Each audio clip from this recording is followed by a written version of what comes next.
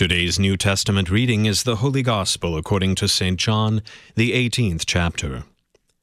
When Jesus had spoken these words, he went out with his disciples across the Kidron Valley, where there was a garden, which he and his disciples entered. Now Judas, who betrayed him, also knew the place, for Jesus often met there with his disciples. So Judas, having procured a band of soldiers and some officers from the chief priests and the Pharisees, went there with lanterns and torches and weapons. Then Jesus, knowing all that would happen to him, came forward and said to them, "Whom do you seek?"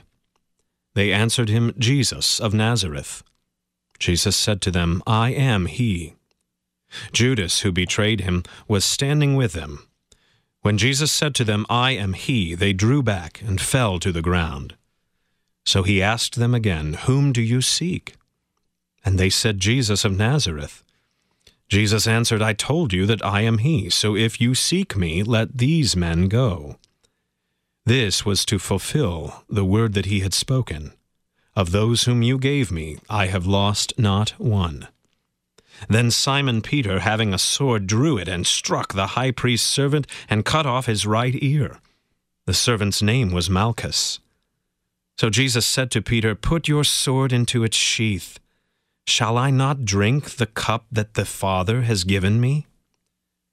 So the band of soldiers and their captain and the officers of the Jews arrested Jesus and bound him.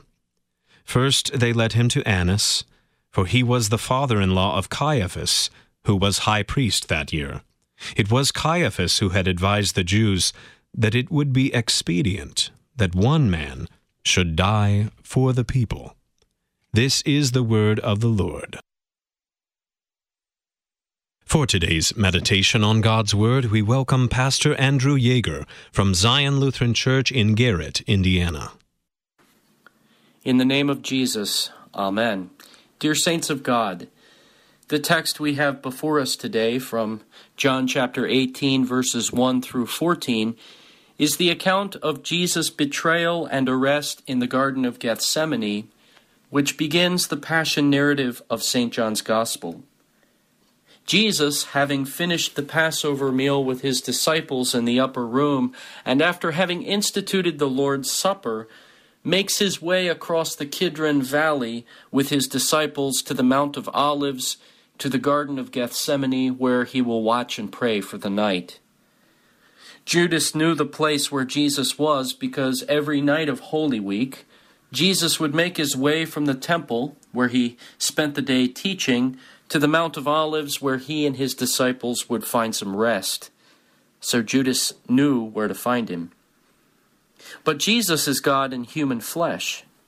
He knows everything that is about to take place. And in fact, in the prayer he offers to his Father right before this account, sometimes called the high priestly prayer, Jesus prays that his hour has come. He knows that it is time to do what the Father sent him into the world to do. In John's Gospel, the word hour always refers to the hour of the cross, the hour of Jesus' death.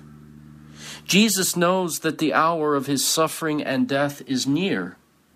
So he willingly offers himself because it is the Father's will that the Son give his life for the life of the world. So Judas comes to the garden with a band of Roman soldiers and Jewish armed guards from the Sanhedrin to seize Jesus. But Jesus takes the first word.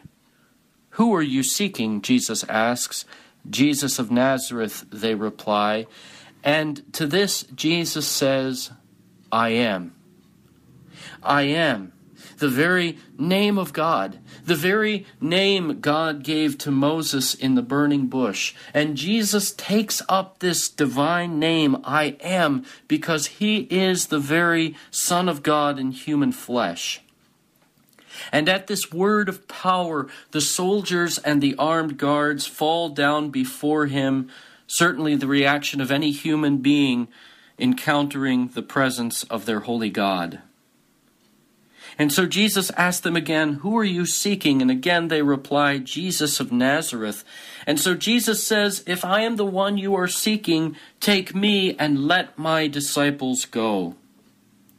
And this was to fulfill the word he had spoken before, of those the Father had given him, he lost not one.